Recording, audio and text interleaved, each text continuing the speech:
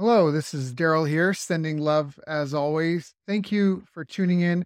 I just want to say if you like this interview, you can check our website for companion workbooks, action guides, tools, checklists, templates, and show notes with links for everything mentioned on the call.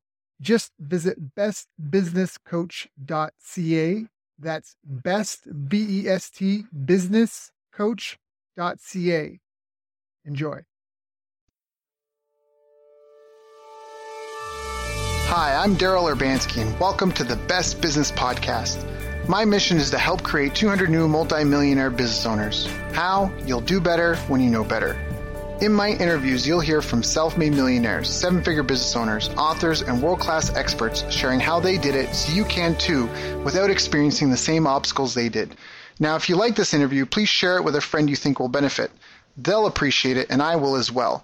You can also connect with me on social media. Look for Daryl Urbanski, D-A-R-Y-L, Urbanski, U-R-B-A-N-S-K-I, and add me so we can be friends. Now sit back, relax, and enjoy what I've prepared for you right here, right now. Hi, everyone. Thank you for joining us. My name is Daryl Urbanski, your host as always, and today our guest is Adam Urbanski. And yes, you heard the last name right, and no, we are not related.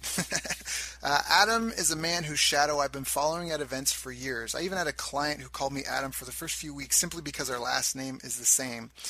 We have a lot of, it's true, we have a lot of mutual friends who tell me amazing things about him. And Adam, we've talked a little bit, and I've only met him once, and it was a brief handshake many years ago at Infusionsoft's annual conference.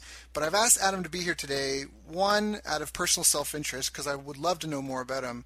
But second, because starting with only $194 and a limited knowledge of English, Adam built a multi-million-dollar restaurant business in less than 10 years. Now people call him the Millionaire Marketing Mentor. He's called that by entrepreneurs worldwide, and he's coached over 30,000 business owners, teaching them effective and affordable business development strategies through his new company, the Marketing Mentors. And the Marketing Mentors provides a variety of popular distance learning and marketing training programs, which includes Attract Clients Like Crazy, Overnight Authority Event, From Contacts to Contracts, Info Profit Success, and Secrets of Master Networkers. But most importantly, Adam's clients and students generate millions of dollars in extra income each year because they follow his advice. So Adam, thank you so much for your time. I really appreciate you being here. How are you today, my friend? I'm great, Daryl, and it's my pleasure being here. And I've got to tell you, it's fantastic to do an interview with an interviewer who knows how to pronounce my last name. I know, right? Urbanski, Urbanski, like you get all these weird things. I came up with a shortcut. I said, just say Urbanski. Yeah. Urbanski. There we go. That will do. But anyway, pleasure being here. I'm looking forward to our chat. Yeah, no, me too. And so now you're actually an Urbanski. I was adopted into the name, but you're from Poland and all that, right? Like, what's the background? Is it a really popular name in Poland? I mean, I know in Canada where I grew up, there was only one other Urbanski, and they were in Toronto, and like that was it for the entire province of Ontario, just two of us. Well, I didn't know any other Urbanskis except for my own family growing up in Poland. And I've run into a few here in Southern California, and just I think recently I'm becoming more aware. It's like Urbanskis are popping up everywhere. I'm like, what's going on? Yeah. Somehow this name got more popular than it used to be. But no, it's not a very common name, but it's not like the least common as well. Got it. Yeah, well, I love every Urbanski I've met so far. So, so. Maybe can you tell us a little bit about like how did you get started? Why did you come to America? Like you didn't know very much English. You started a restaurant. Like how did all that come about? How did you get going? Man, all such great questions, and I wish we had like a weekend seminar to just kind of dive into some of the stories because there's so much that I think most people can learn just from kind of my own little process. But, I always tell people I was young and stupid when I came to the United States. The young part is fading away. The stupid part is pretty stubborn and sticks around. But, it's kind of like this typical – well, so I came in 89, which was pretty much just around the time when the Berlin Wall was coming down and the Polish communist government was being abolished, and we had first, really truly democratic elections and so on. So I really was escaping from this no opportunity type land and mentality where I thought I've got to go elsewhere to really kind of make my own way. And I think another big thing that at the time, Poland had 3-year mandatory military service. And even though it was Polish army, it was pretty much largely, run by our friends from the East, which is Russia. So it just wasn't, and me being very entrepreneurial from the very early age, I could not see myself being under someone else's heel as a soldier. And God bless the people that can do it and have, and are built for that. I just thought, for 3 years in that, it's just no way in hell I can make that. I can survive that. Right. And really, by a lot of miracles, I got out, got to the United States. Again, lots of stories in there, and came with $194. The only thing I could say is, "How do you do?" And "Excuse me, do you have the time?" And if someone answered there, my eyes were like big saucers, and I had no idea what they were saying back then. It's like, just nod and pretend you understand, right? I know exactly what it feels like. And the worst part is when you say that stuff, or you do have a follow-up sentence or two that you say really well, and people just assume that you know so much more. That was me in Japan. Like, I had some few sentences, and then they thought I knew Japanese, and you're just like smiling, nodding. Yeah. So, and again, I was a high school graduate. I had no skills. So it was pretty much kind of, survival of the fittest, so to speak. It's like if I didn't kill something, so to speak, I didn't get to eat. And by kill, I don't mean like physically go and murder someone, of course, but, do something that to get paid. Generates revenue. Right. So, and it took me about 90 days to kind of find my 3 to 4 months to kind of find my bearings and start figuring things out. But, I'm going to tell you, like, one thing that I did is I had this lady that took me in, and I took her cordless drill, Makita drill, and I went and purchased peepholes. It was in Queens, New York. So this is this is like the year 1990.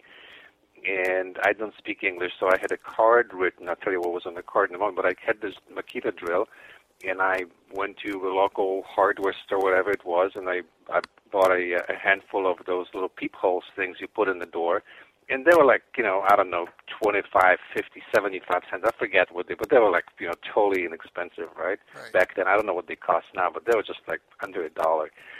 And then I would go door to door, knock on the door. When I rang a bell or knock on the door, I would step back, and I would just let people, when they open, I'll let them see the card. And the card basically say, "Hey, I'm new to the neighborhood. I don't speak English very well, but I'm really handy with the drill, and I can install a peephole and make your home a lot safer.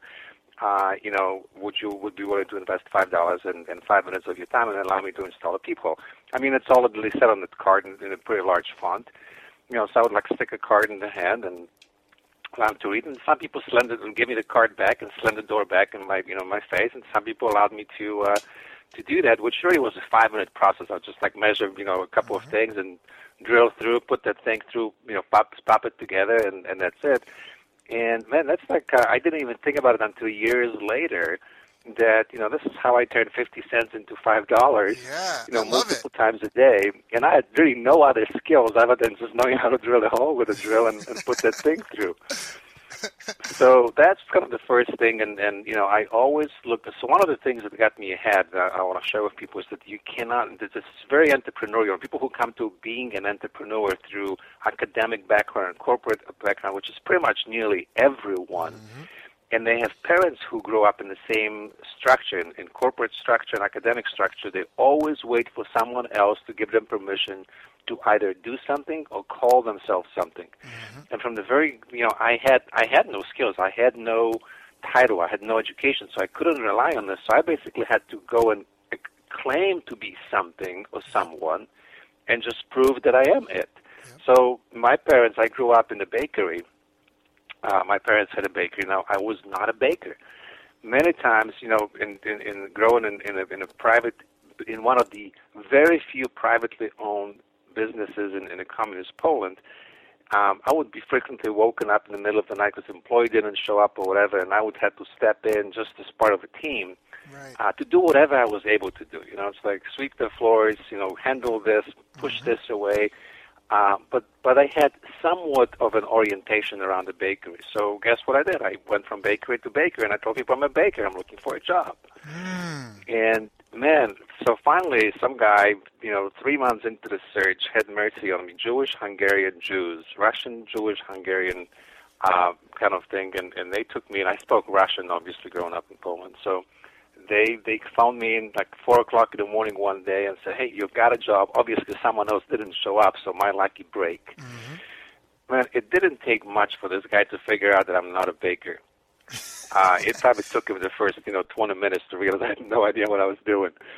But man, I worked my ass off, and guess what? By the time I showed up the next morning, I was a fully fledged baker. I knew exactly what to do. Yep. Because, not learning that quickly was not an option. And that's kind of how I've lived a lot of my entrepreneurial things. It's like I would basically claim something and then go through rapid training and learning mode and go like, I better live up to that label or I'm completely screwed. But had I waited for something, I would think, well, I've got to go to school, maybe read books, I've got to get some training, some certifications, and meanwhile, I would have starved. Yeah, So, I agree wholeheartedly. Jim Rohn has a great quote where he says, formal education will make you a living, but self-education will make you a fortune. And, and that's so real because I don't know what the last couple of years it's been, but I remember reading, it was a Maclean Canadian magazine, they were saying the top 10 in-demand jobs in 2012 didn't exist, or in 2013 didn't exist in 2012. And the world that we're in, it's changing so fast. How is formal I mean, a lot of kids, they come out of university and college, and the education they got is obsolete because some new development, and so, yep. I mean, at the time, it might have sounded backwards, but I think that's a really good, I think that's a really good way, and it's obviously served you very, very well in your life and in your career. Yeah, absolutely. And, it's funny that you mentioned about jobs that didn't exist and are top-paying jobs today. Just social media is one thing that comes to mind. Think about people that deal with podcasts today. I mean, podcasts didn't exist a few years ago. Yep. Think about, we both use a company called Infusionsoft, and how many Infusionsoft experts you have today. And again, a few years ago, that didn't even exist. Yep. And I think about my kids. I've got 2 daughters. They're both in college, and they both kind of study business and entrepreneurial topics. But I'm thinking, they graduate, and I don't necessarily know if the school is equipping them for anything that they will encounter in real life. But there are a couple of things that come to mind. Is Wayne Gretzky said that the reason he was such a winning player is because he would always skate to the puck was going, not where the puck is. Right? So it's a great quote. But what I'm going to combine it with another saying, and it's something that I sort of intuitively arrived at.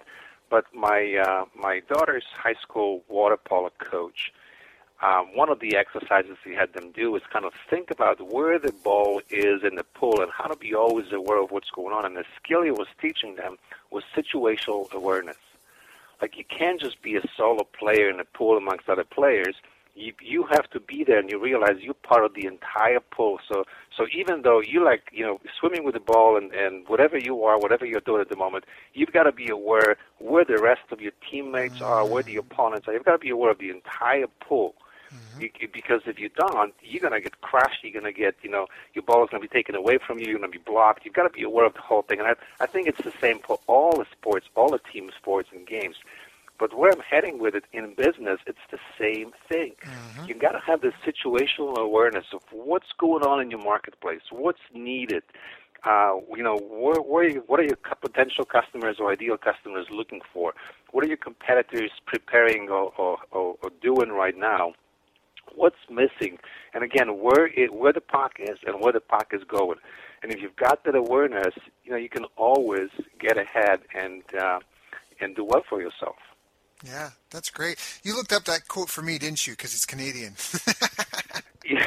As I started saying as I thought about it, but no, I didn't. It's such a good quote. It is a good quote. And it's such frequently used quote, Yep. Yeah, but here's another thing that I've got to tell you, kind of my unique ability is taking quotes or things that people take for granted and giving them a different meaning. So we always hear things, and we kind of go like, yeah, that's so smart, I've heard it, it's all right.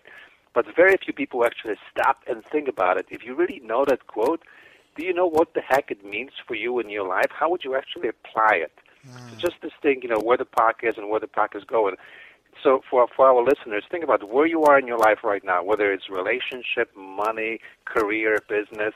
Think about what does that mean, and are you where the puck is, or are you heading where the puck is going? Because if you are where the puck is right now, you're going to be obsolete in the next 12 to 36 months. No, you're right. That's a great thing, and definitely for those people that are listening, they should definitely think about that. And what area is most important to them, as far as like what's the most critical thing that in their jobs or their careers or their business, and what's the evolution of that? Because that's so many people. I mean, look at what happened to newspapers, right? They weren't. Yep. They forgot the problem that they were actually solving, and they weren't paying attention to where the puck was going, and they got wiped. Music, that's another one, just decimated. And so that's real. Ignorance is not bliss. Ignorance is pain, and it's suffering, and it's torture. So no, that's really, really huge. Adam, that's great knowledge.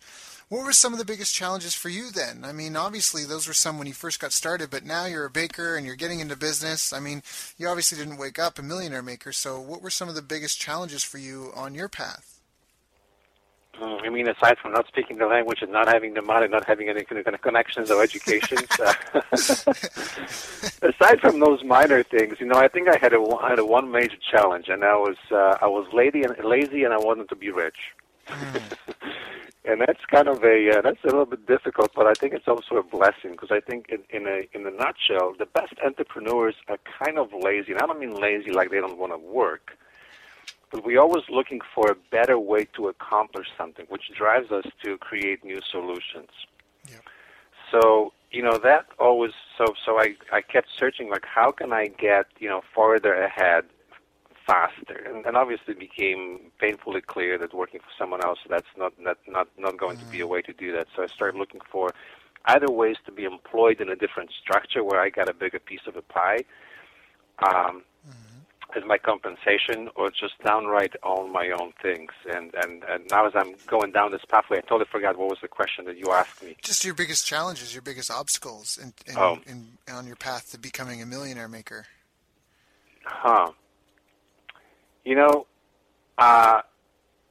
When I really think about this question, Daryl, I think a couple of things. Number one, that I don't even think I have come across my biggest challenge yet. I always think that I'm always thinking. I'm being very optimistic. I call myself the optimistic realist.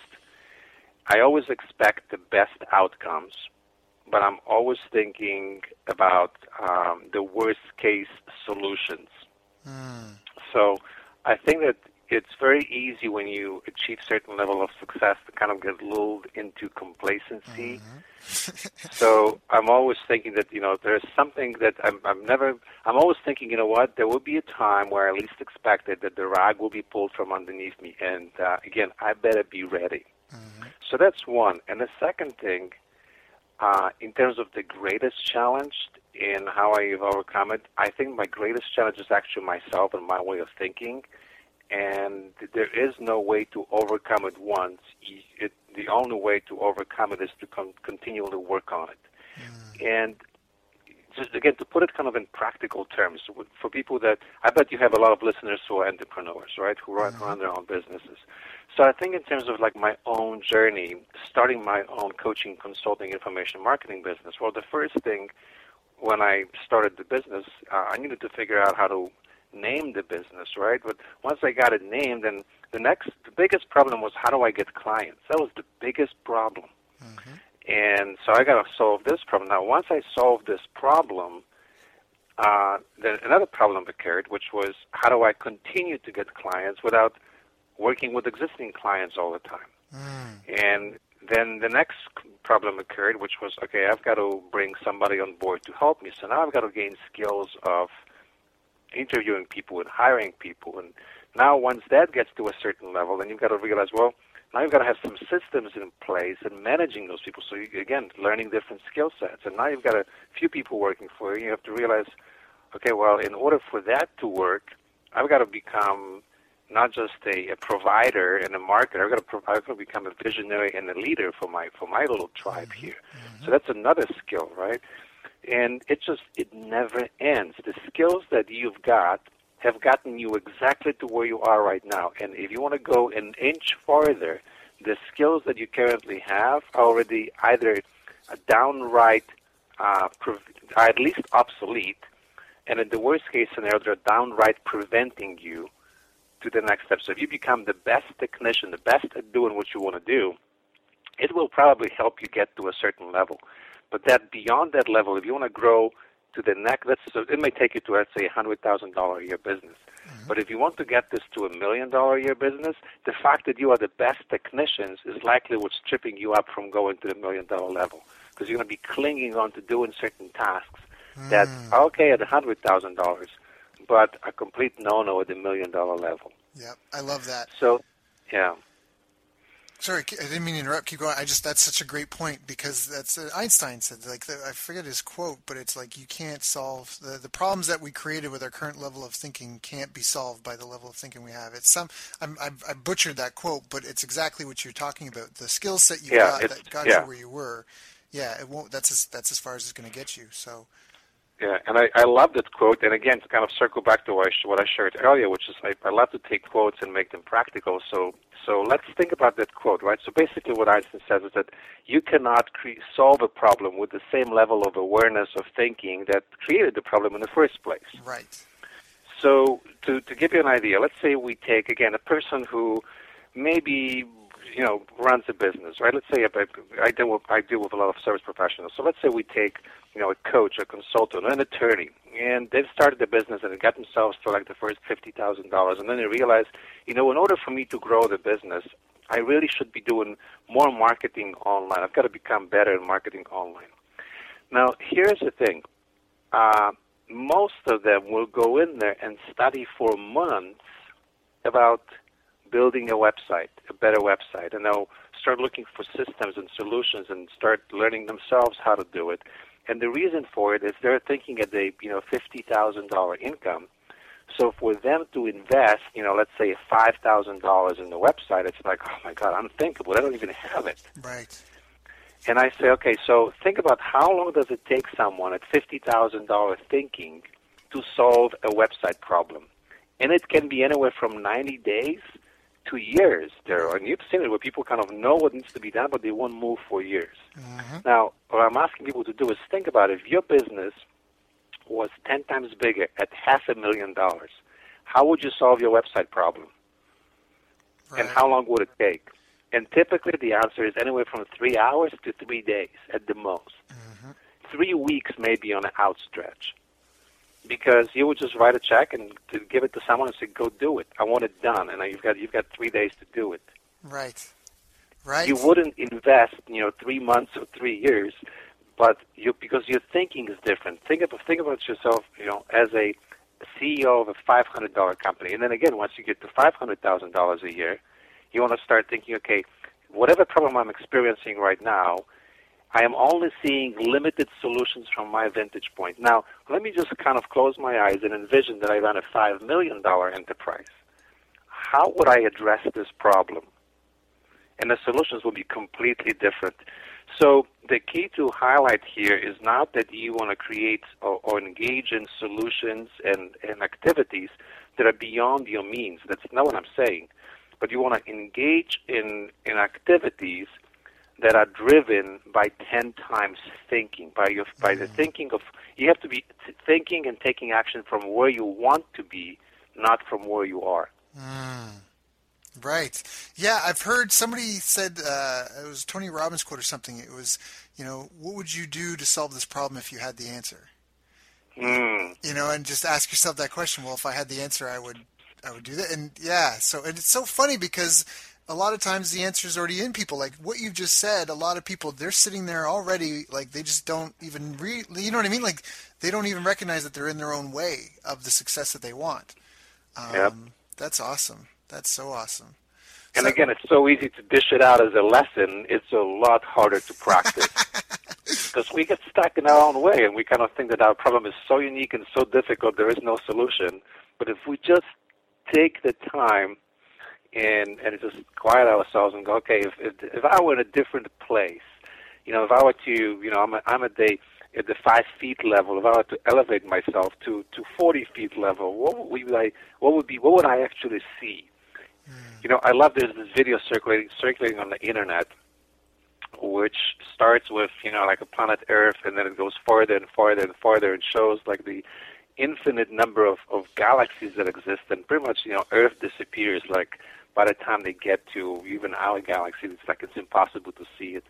And I think it's the same thing in our problems, because we're so right up against them. A lot of the times they appear so huge and unsurmountable. But if you just gain some distance and perspective, you start realizing it's not even a problem at all. It's actually maybe even an opportunity. Right.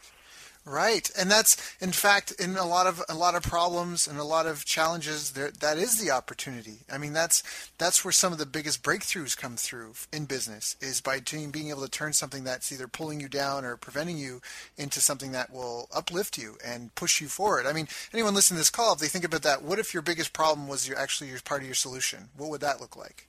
Right? Because I think that's exactly what we talked about before. If like that lateral thinking, that ability to look at some things outside the box, that's the problem. Again, talking about what you mentioned before, when people come out of school, they've been trained to think a certain way, and that's not necessarily the right way to solve a problem. If your only tool is a hammer, then every problem looks like a nail, and that might not be it. And humans, we're capable of so much more. We're so adaptable. We're so smart. I mean, we managed to step outside the food chain. And people don't even recognize that. Like, we got out of the food chain. Like, that's not our problem anymore. Like, do you know what I mean? I saw a great stand-up skit. Louis C.K. is like, for every other creature on the planet, their lives end with screaming and pain as something eats their stomach.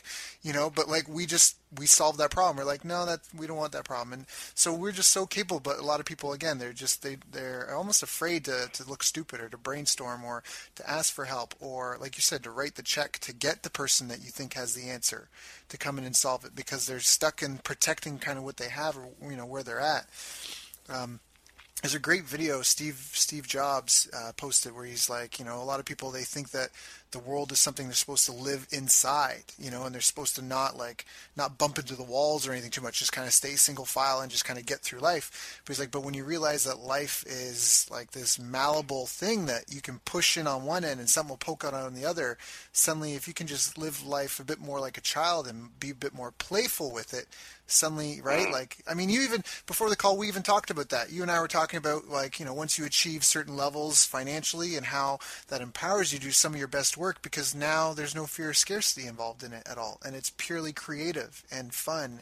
And you know what I mean? And and how that changes things. And if you can just pull that from wherever you are, if anyone's listening to this call and they're going through a tough time, I mean, just try to, as hard as it might be, try to step away from the fear and the scarcity and that, and just try to approach it from a purely, like, from a perspective of mastery. If I wanted to be masterful in doing this, how would I do it? And that might provide some clarity. So. Wow. So, Adam, what were some of the, like, I guess you've given some great advice for people that are starting out and struggling. Are there, like, do you have any favorite books or anything that you felt really helped you, and that, I don't know, that, like, what's on your shelf? Man, it's funny because I knew you would ask that, so I was kind of scanning my bookshelf thinking, what books would I mention? And, it's like it changes all the time. You can always go back to a few classics, but I think there are a couple of books that I would mention to people. I really believe that whatever we undertake, 95% of the foundation that decides whether or not we will succeed or fail is really our thinking, right? So the book that comes to mind is The Psycho-Cybernetics by Maxwell Maltz. And it's just such an old book, and I don't think that should be like a required reading for people, because it really starts giving different perspective on this, inner thinking and outside reality, and the pliability of our brains, and how we can start shifting our thinking and just make ourselves more successful by changing our thinking. And it's a little bit different than the Think and Grow Rich. It's just a little bit more scientific and a little bit more maybe practical, maybe not quite as good of a story to read, but just such good material. And the second book that I came across about a 2 years ago, I think, that I now tell a lot of people to go and read, because one of the first skills as entrepreneur that people have to master that most folks, by misinformation and erroneous thinking, are very allergic to is the skill of selling and persuasion. Right? It's like if you don't know how to sell, if you don't know how to persuade, if you don't know how to influence, then you pretty much are going to starve. Right? You're going to be working. This is kind of what holds people. What I think creates so much failure for entrepreneurs is they are great technicians. They're really good at doing something, and then they think, well, let me just go and strike out on my own and do it. I can do it so much better than the people that employ me, and I get to keep all the money, blah, blah, blah. This kind of typical thinking. But what they don't realize is that they just they know how to do something. But what they don't know is why people want it done, which is the information that the people that employ them have. And that's why they're being an employee versus an owner. So the book that kind of really put it in a nice story and a very good structure to learning how to sell and changing the relationship with selling is a book by Harry Brown. And I don't know if I'm pronouncing his last name the right way. It's Browne. Right. And the title is The Secret of Selling Anything. The Secret of Selling Anything. And, one lesson just to kind of share with folks is the big takeaway I've got. And I now have my team read this book, especially folks who are kind of involved in selling, is that he basically replaces the word profit with the word happiness. And everything is about exchange that gives us more happiness. And, if we really get that through our thick skulls, that it's not about trying to manipulate someone into doing something they don't want to do, right, but it's about presenting opportunity for them to gain more happiness right, through whatever, right? And everybody's definition of happiness is different, and everybody's pathway to happiness is different. So that just completely changes everything and allows, I think it's a fantastic platform foundation to start looking at prospects in a different way, start tapping into their way of thinking, understanding what they buy, and start to present our offers in a different way, in a way that's more conducive to them to see it as a pathway to more happiness rather than just, a way to spend some money. I love how you said that, because I've had a theory for a while that exactly like you said, the what impedes people from being able to be persuasive, and even like I suffer from this too. It's not like I'm cured of everything, but I think sometimes people get too caught up in themselves, and it's almost like a feeling of self-worth, right? Where they're not thinking about the other person at all. Like exactly like you said, they're not thinking about the other person and their happiness.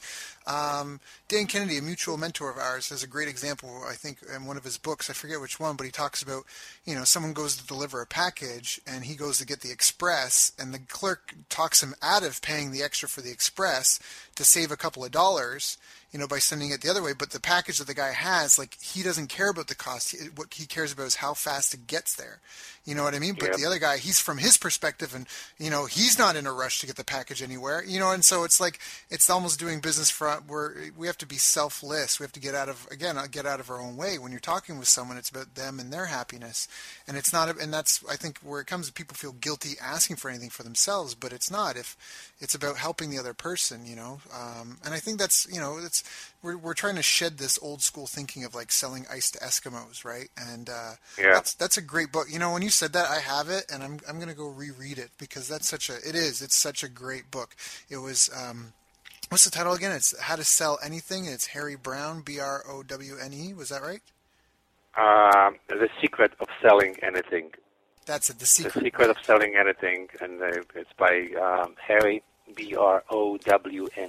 Yeah, that's a great book. In fact, Gary Bencivenga, one of the greatest copywriters of all time, he raves about that book. So that's a must read for everyone that listens. If you don't know who Gary Bencivenga is, just please trust me that man is just extremely gifted at persuasion and sales, and he just loves that book. So that's an awesome recommendation. Good job, Adam. Thank you.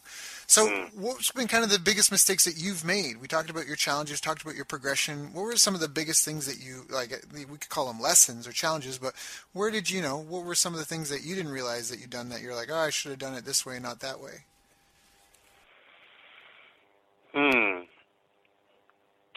I think the biggest lesson,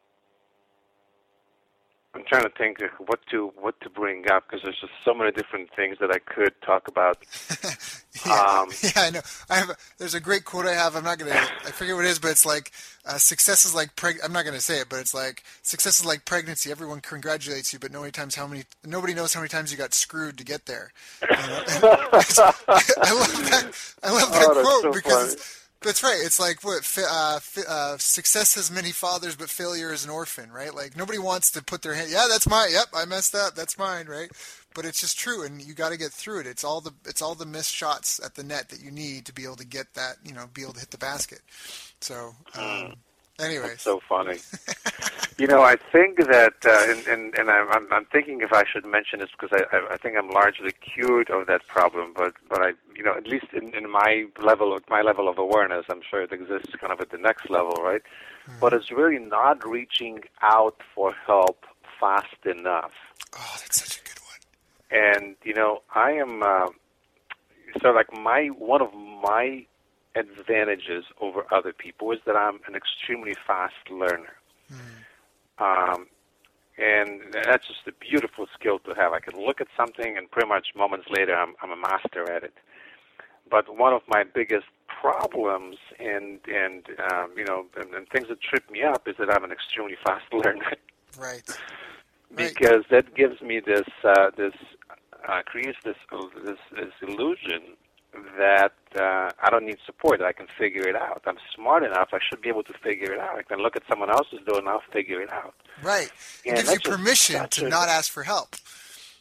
Yeah, that's such a cocky way of thinking. And what it might manifest itself like is I'll end up listening to people's programs or teleseminars or webinars and say, I can reverse engineer what they're doing. It's just like, well, yeah, maybe. Let's say that even that I could, but it's, I can only reverse engineer what it is that I see. Right. I cannot reverse engineer what I don't see, which is typically the stuff that actually makes it work, that at my level of awareness, I don't see it, so I can't reverse engineer it. So I end up, I often talk about this, I used to actually talk about this comparison. So let's say that you want to have a Ferrari. And you go like, great, you know what, but I'm kind of on a budget, so I'm going to build my own. And, I'm pretty handy. I've got a garage that's pretty well equipped. So what I'm going to do is go to a Ferrari store, and I'm going to look at a Ferrari, exactly the one that I want, and just kind of really, and every time I come across a Ferrari, I'm going to see it, I'm going to look, I'm going to observe. And, let's say that you're pretty handy and you end up creating a Ferrari in your garage. And it actually looks pretty darn good. It's like to an untrained eye, it looks nearly identical, like the one that came from the manufacturing plant, from the original thing. And then there's only one problem. You get into this car, and you want to drive it, and it doesn't go anywhere. And you kind of go, what the hell happened? Well, what the hell happened is you never got to look at the engine. You only saw the outside. You built a fantastic replica, but you forgot to build the engine that drives it because you were not aware of what actually makes this car work. Yep. And that's only visible from the insider's perspective. So, again, to make it practical, I see people all the time. They go like, oh, I see this person go, they have a Facebook ad, and then they have a Facebook, then they have a webinar, and then they have an application page for coaching. Oh, I can replicate this. Yep. Well, good luck. Yep. All right, you can see the outside of a car, an ad, a webinar, and an application page. That's the outside of a car. What you don't know is the whole engine that drives it. Do you actually know what makes the ad work? Do you know what makes that webinar, first the opt-in page and then the actual webinar, do you know what actually makes it work? Right. You have no idea. Right. Now, you can have an application. You can have people fill out an application page. Do you actually know what makes that conversation work to result in the outcome that you're actually going for? So so my mistake was in the past not going out there and not doing a couple of things. Number one, trying to jerry-rig a process. So if there was a tool, but the tool was, let's say $50 a month, I'd go like, screw it, I can build my own. Well, that's a, $50,000 versus $5 million thinking. Yep. So now it takes me 90 days to do this thing where I could have had it done in 3 hours. Yep. It's like, what the hell was I thinking, right? Was it worth saving the money? So now I just, when I see a solution that I can push a button and get it done, I'm like, okay, done. That's it. Yeah. I don't care what it costs. It's still exponentially cheaper than me trying to figure out on my own and and build it on my own and then put the time into this. And the second thing is, when I want to get something done, I'm looking, okay, who is already doing it successfully that I know of, that I can get proof that it's done, that they're doing it 10 times better than I am. And reaching out and saying, look, how are you doing this? So here's what I'm doing. How can I infuse some of what you've learned into what I'm doing to expedite the results? So, and it's a tough lesson, because sometimes, especially the farther you grow your business, I'm going to actually share with you a super powerful lesson. I just gained from one of those interviews that I re-listened to. We talked about it before the call. Interviews that I did a decade ago. I'm now re-listening to them, going like, my God, this is such brilliance there. That if we made an arrangement, Daryl, and I said, look, if you give me $1, I will give you $5. How fast would you give me $1? Right. Oh, super fast. Super fast. Super fast. But now if I said, look, if you give me $100,000, I'll give you $500,000. How fast would you do that? Right. Well, that depends on your certainty of outcome. Yep. It's how come you didn't ask about a certainty of the outcome of the dollar investment? It was the same arrangement, 5-to-1 return on your investment. But you see, what happens is our relationship with money and the dollar amounts, as the dollar amounts increases at the perceived risk, actually the risk was exactly the same. Yep. You could have lost all your money, could have lost $1, but it's perceived as a greater risk because of the greater dollar amount involved, and we start tripping up. So I'll give you a story that about this is actually about 8 years ago. I was in the mastermind group, and I was working on this project, and I came like second quarter in a row. I came to my group and I said, I'm struggling with it. I can't get it working. And I said, well, is there someone who can help you out with that? And I said, well, yeah, but this dude wants like $25,000. And I kid you not, like in unison, it took the three people that were in my group, it took them less than an eye blink, and they looked at me and said, so? And it hit me like a ton of bricks. I was like, duh, because the question, I kind of like, what do you mean so? I said, well, if you give them $25,000, how much do you stand to gain? I'm like, well, probably at least $100,000. And they said, okay, so what's the problem? It actually ended up being a $330,000 return in the first 12 months on a $25,000 investment. So huge. But I was tripping up. If the investment was a product for $25, I would have bought it. Right. But because it was $25,000, I was tripping up. I was like, oh my God, it's so expensive. It's like, blah blah blah. Where do I get the money and so on? Yep. So that's the problem. And I want to show you today because a lot of what I do is high-end coaching, consulting, and I teach others how to sell high-end products. And one thing that people don't realize, that the price that you get to charge for what you do has less to do with you, your methodology, the quality of what you do, and nearly everything to do with the prospective client's potential for gains. So if I wanted to sell a $100,000 consulting gig to a company that makes, I don't know, to a solopreneur that makes $50,000 a year, even if I tripled the business, it's still only making $150,000, which, is fantastic, right? At least they paid for the investment, but it's still not a lot of money. But if I now work with a company that makes $1 million a year at least, and I can double the business to $2 million, they'll gladly give me my $100,000 because it's just a percentage of what I just brought in. Right. Because their potential for gains was so much bigger. And so it's such an important lesson because it has everything to do with talking to the right potential clients. Yep. That's such a good point, and that's something that really speaks to me because I applied the same things that it was the exact same thing. We talked again about the call. I had a martial arts school. I grew it to 6 figures, automated a bunch of it, and I went and I applied the same skill set that I had and I helped generate I built an automated multi-million-dollar campaign. And the only difference was exactly what you said, the potential for the ROI. And that's when we talk about the marketing and all these things. A lot of people think, my business is different or my situation is different, and a lot of it's not. I mean, if you were a carpenter, or a plumber, like plumbing is plumbing. Like setting up a shower is setting up a shower. If it has a fancier shower head, it has a fancier shower head. That's great, but still fundamentally, it's the same. And so what you said again, that's a huge nugget that a lot of people hear. Hopefully, someone listening to this call will take action on that and try and have the biggest impact on the world. Let me show you kind of a story here that I just I'm thinking of concocting it into a lesson. So I'm gonna test it on your call here on your market. Sure. I went to see my daughter over the weekend. She is up in Northern California, I'm in Southern California, and I chose to drive. Partially because I've got so much material that I wanted to listen. I'm like, okay, I'm gonna use the time to drive. So use the drive time to listen. So on my way back, I'm driving late at night. There's nobody on the road, and man, I'm like flooring it. And I've got a high performance car. But the problem with high performance car is you don't even feel how fast you drive. The only thing that I'm kind of also in this thing, I'm looking at what's the biggest mileage I can get out of that car, like mileage in terms of how much gas it burns per mile, right? So I'm like in this toss-up thing. Like I know if I floor it and I'm driving 100 plus miles an hour, which I know is illegal, so nobody turn me in, right?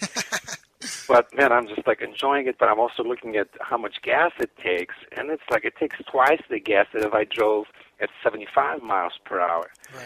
And at one point, I'm looking at all the dials on my dashboard, and it hit me. I'm like, oh my God, this is exactly what's going on in business. Which is you've got, this theory of constraints that people know. This is nothing new, but basically you've got, if you put together a triangle and you realize that if you want to be at any one of the corners of the triangle, you've got three constraints.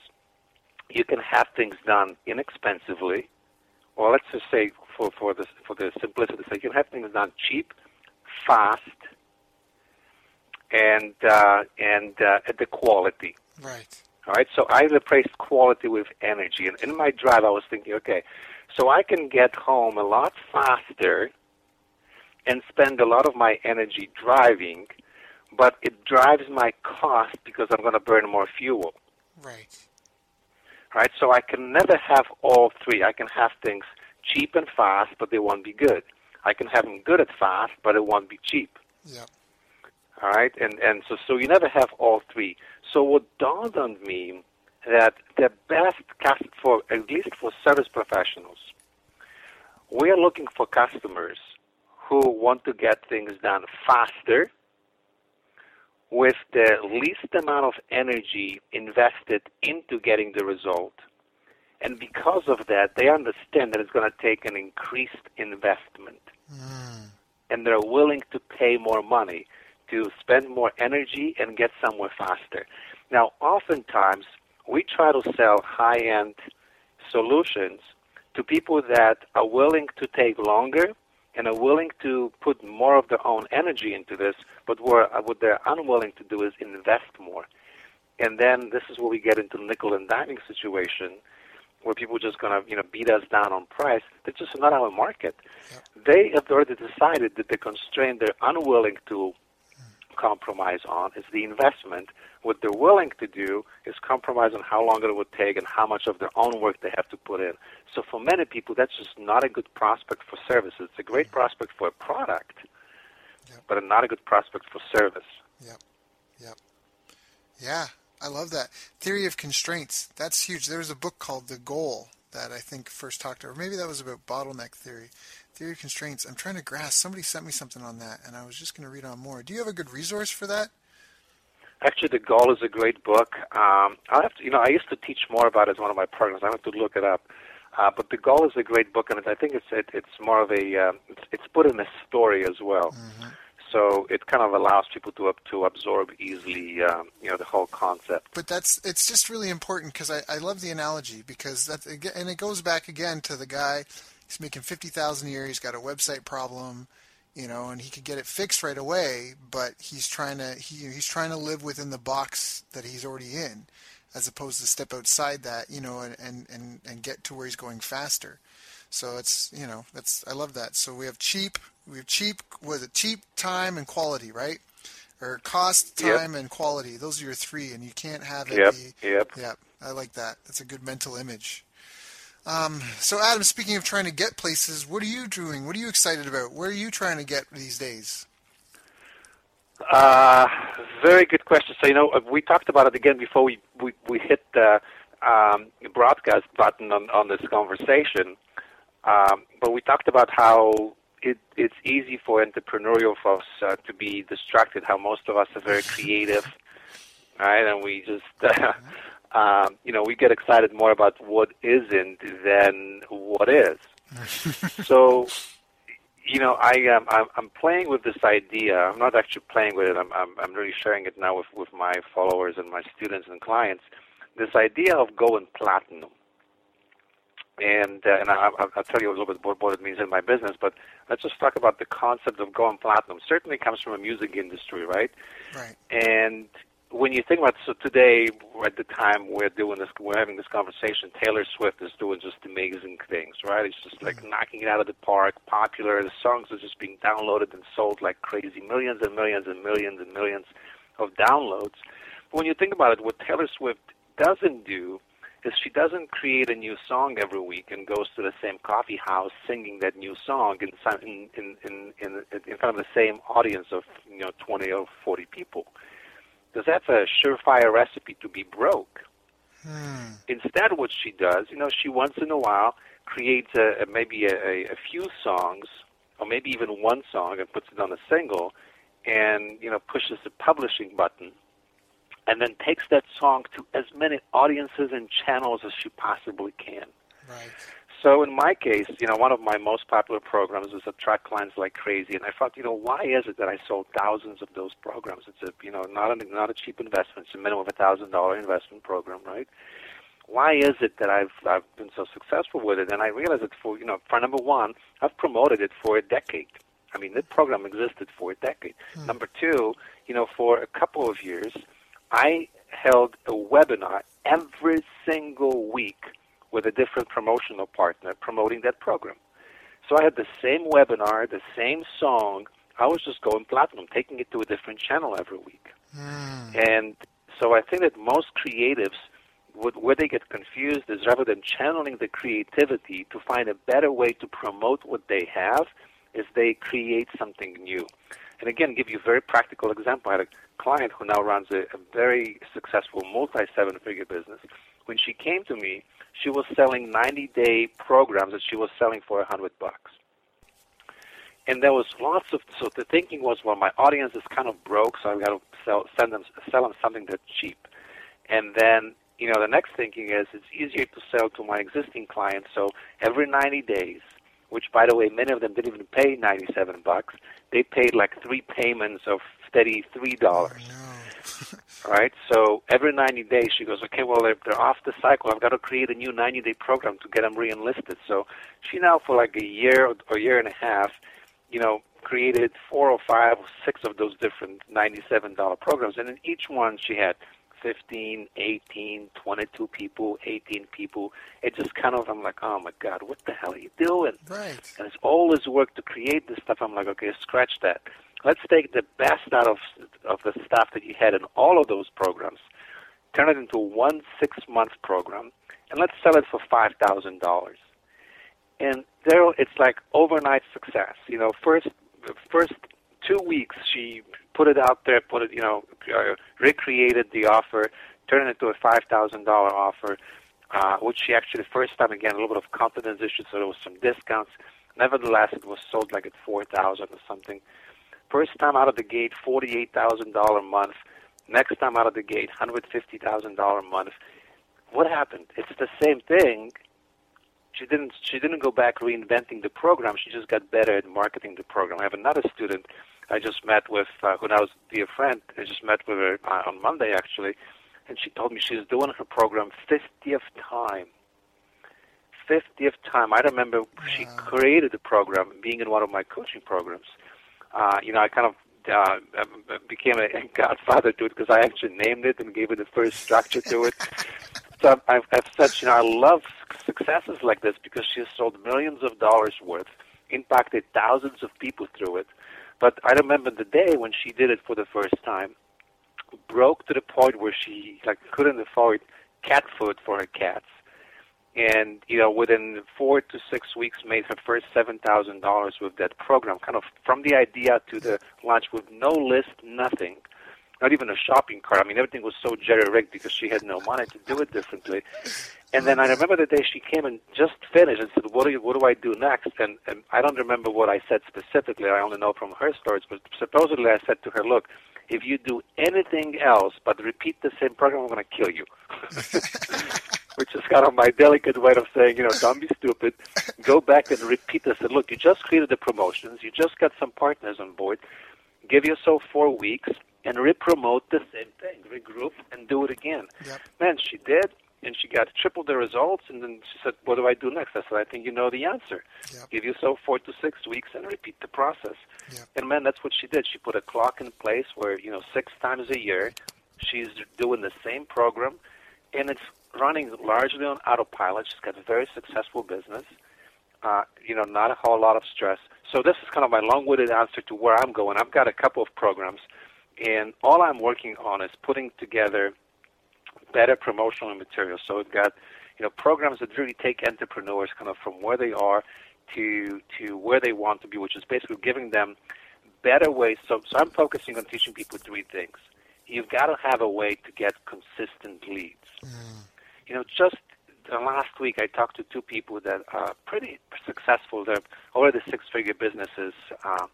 And both of them, when I asked them, how do you get leads, they were kind of like, they had, 1 or 2 methods that were extremely unpredictable and inconsistent. And I'm like, you can't run business this way. You've got to have a predictable, consistent way of getting leads. That's the first thing we do with people in our programs. The second thing, they both came to me because they hit a ceiling. They were like, okay, I am at this, $150,000, $250,000, $300,000 level, and I've been there for now a year, 2 years, 3 years, and it seems like I can't break it. What gives? And I look at the delivery method, and the delivery method is broken because they have largely chained themselves to revenue that's dictated by the amount of time they put in the business. So we always look at how do we repackage the delivery or redesign the delivery so it's not limited or not bounded by the time. So it's largely either many-to-many or one-to-many or automated delivery.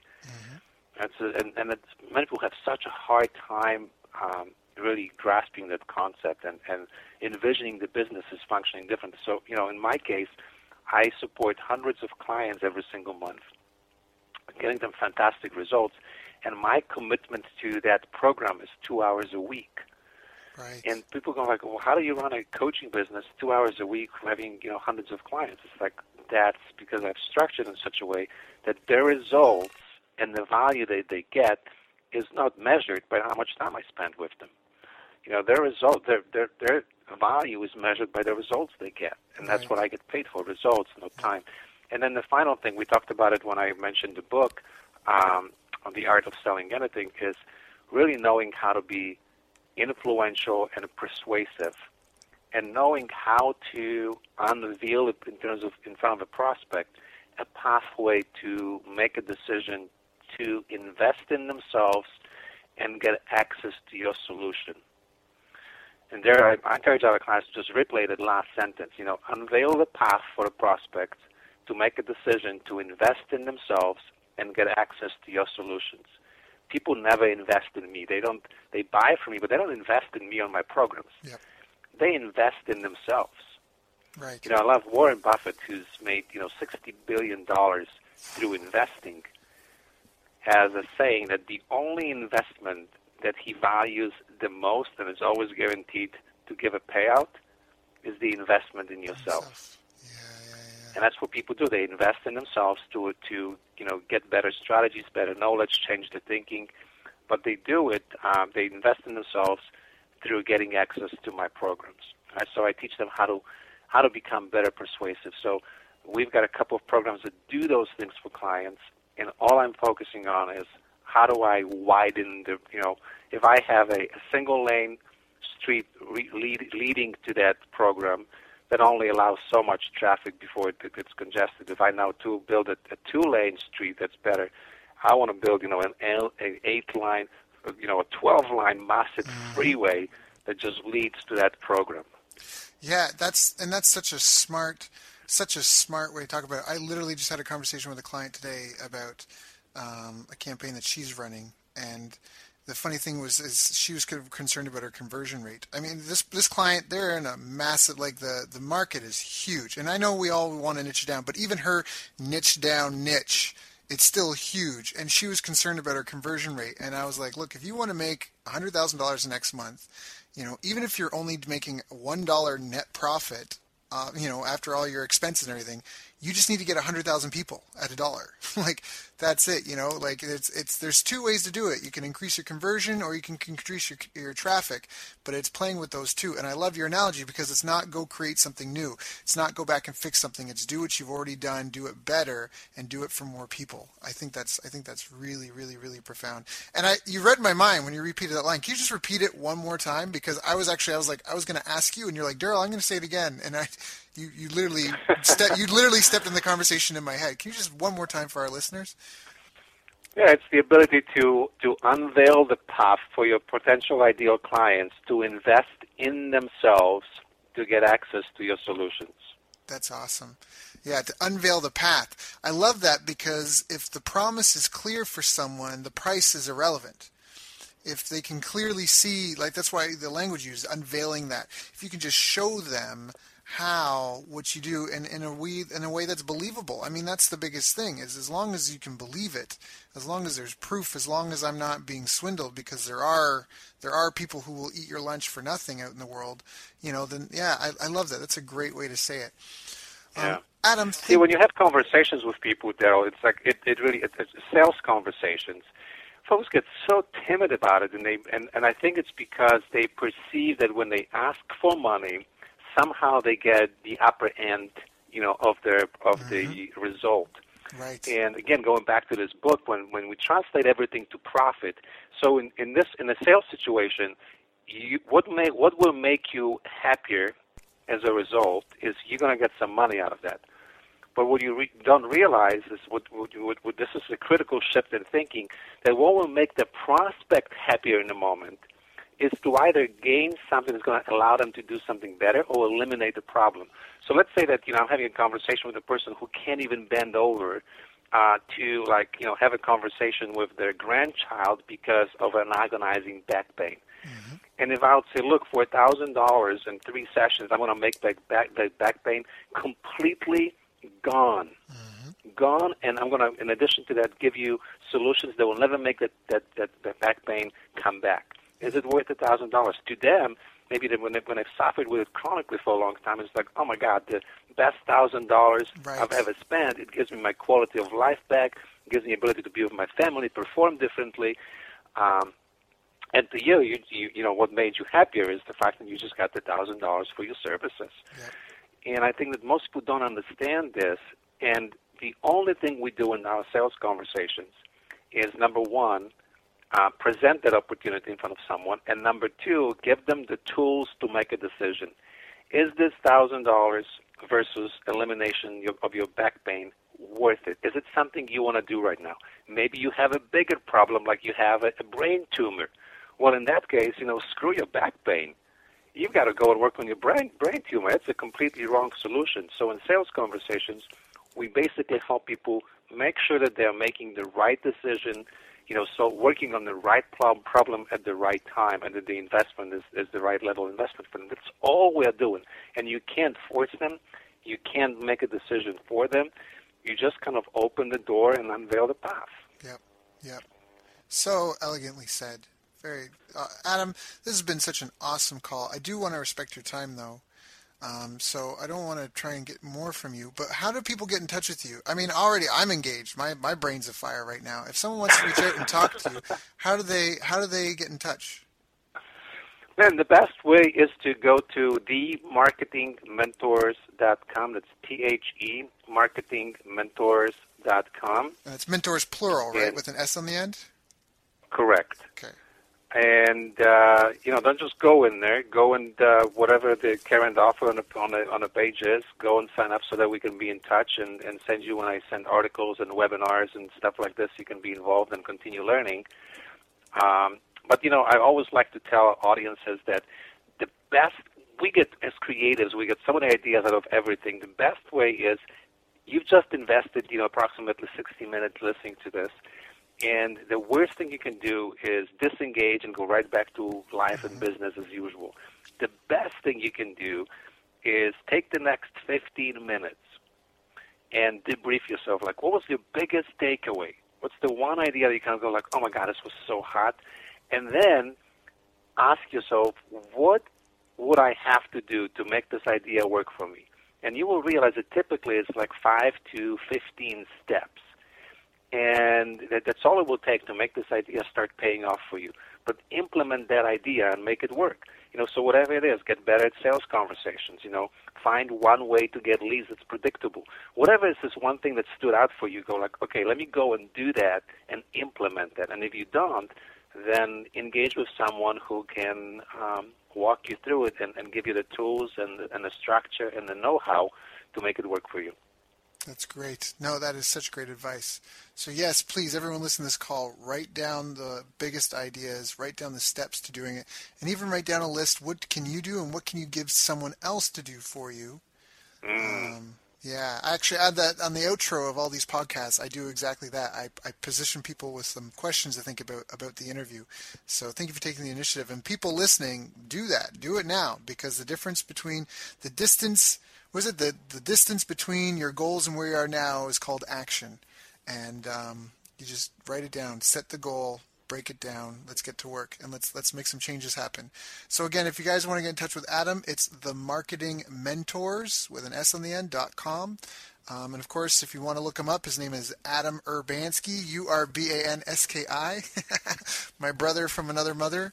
And Adam, just thank you so much for joining me on the call today. Thank you for your time. I know it is valuable. I know you took time out of your day to share with us. You gave some awesome content today, and I just really, really respect and appreciate it. And thank you. Thank you so much. Absolutely. Thanks for having me here. And Daryl, you are a fantastic interviewer. And I just want to call to our audiences, look, if you've enjoyed this or any other podcast interview lesson that you've learned from Daryl in his program, dude, do that.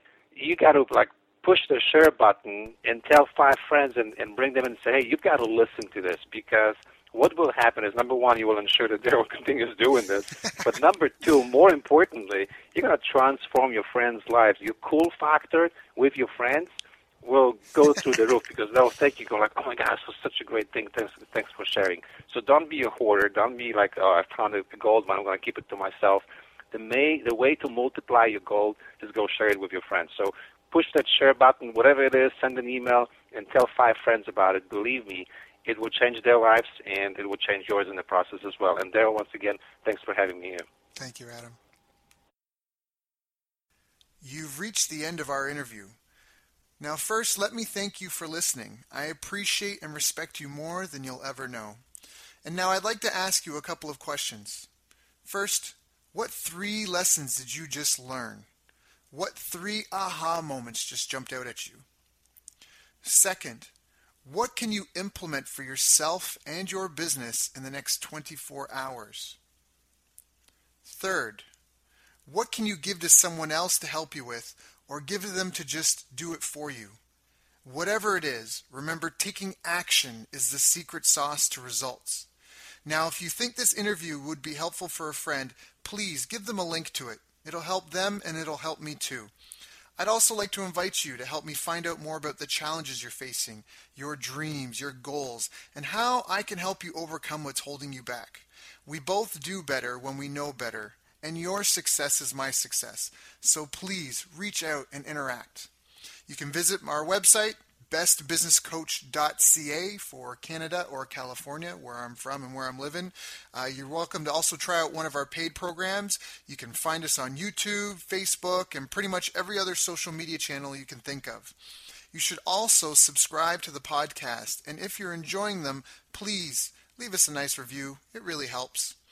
That's all for now. Once again, thank you. Take care of yourself and remember, the world needs the best business you can build. And I believe in you.